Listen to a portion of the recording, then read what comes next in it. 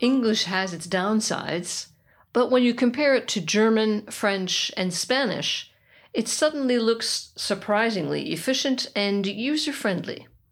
Welcome to Expat Chatter. This is Brenda Arnold.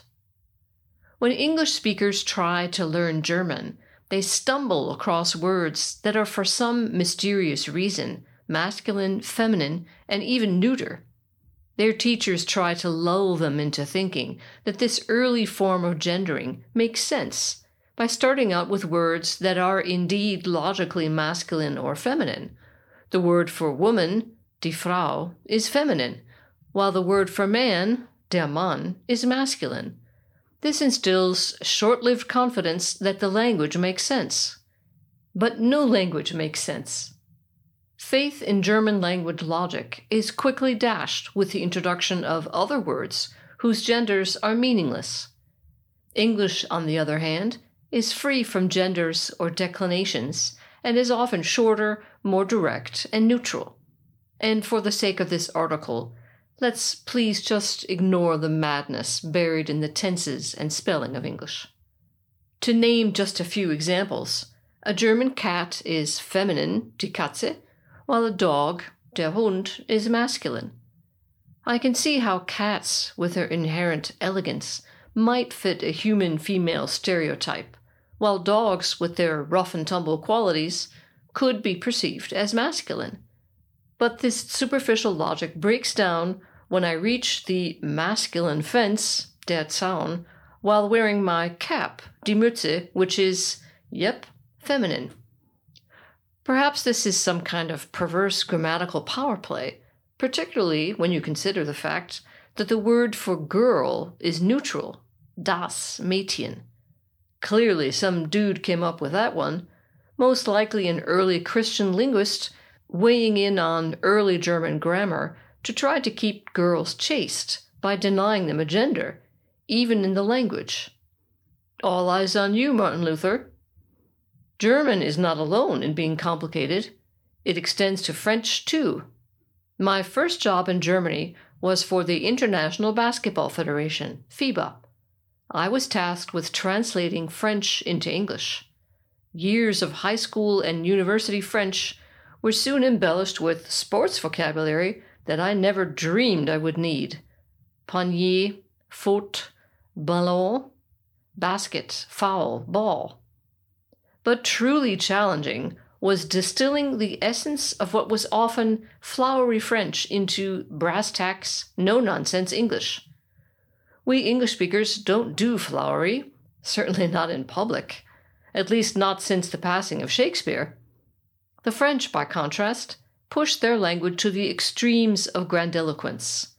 Take the standard closing phrases in any formal French letter. Veuillez agréer chez Monsieur X l'assurance de mes salutations les meilleures.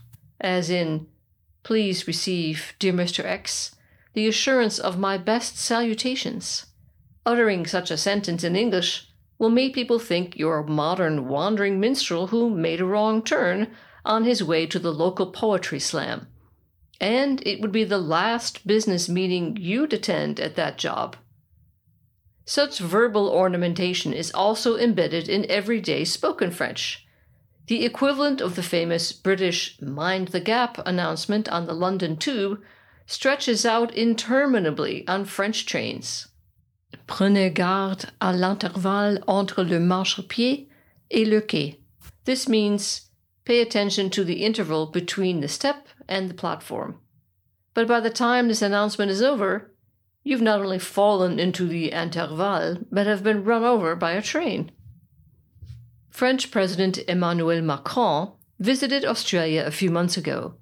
In his gracious farewell speech, thanking his hosts, he made sure to include the Australian Prime Minister's delicious wife. While incorrect, this is perfectly charming, which is what we expect from the French after all. I can think of far worse adjectives to be called than delicious. Italian also tends to be bombastic. This is deliciously illustrated in a scene from the movie Tea with Mussolini, when an Italian businessman dictates a letter to his British secretary. She isn't taking dictation, though, because what he's saying is an Italian version of English, unintelligible unless you also speak Italian. So instead, she transcribes what he's saying into actual English while simultaneously typing it. There is no better demonstration of the differences between the styles of the two languages. Spanish also gets in on the game. I once interpreted Spanish into German for someone who was buying property in Spain. The Spaniard spoke in quick bursts of densely packed language, stopping occasionally only for breath. Fortunately, this left me enough time to translate what he had said, even though the bursts of Spanish lasted about 5 minutes and my translation about 30 seconds. This lopsided ratio of Spanish to English earned me some censorious stares from all parties present. Why wasn't I translating everything he said, was the implicit accusation. All I did was cut out all the fluff. However, the Spaniards do deserve praise for their no-nonsense response when answering the telephone. No verbal frippery going on here. They just say diga or dígame, meaning speak or speak to me. This would be like answering the telephone in English with, "What do you want?"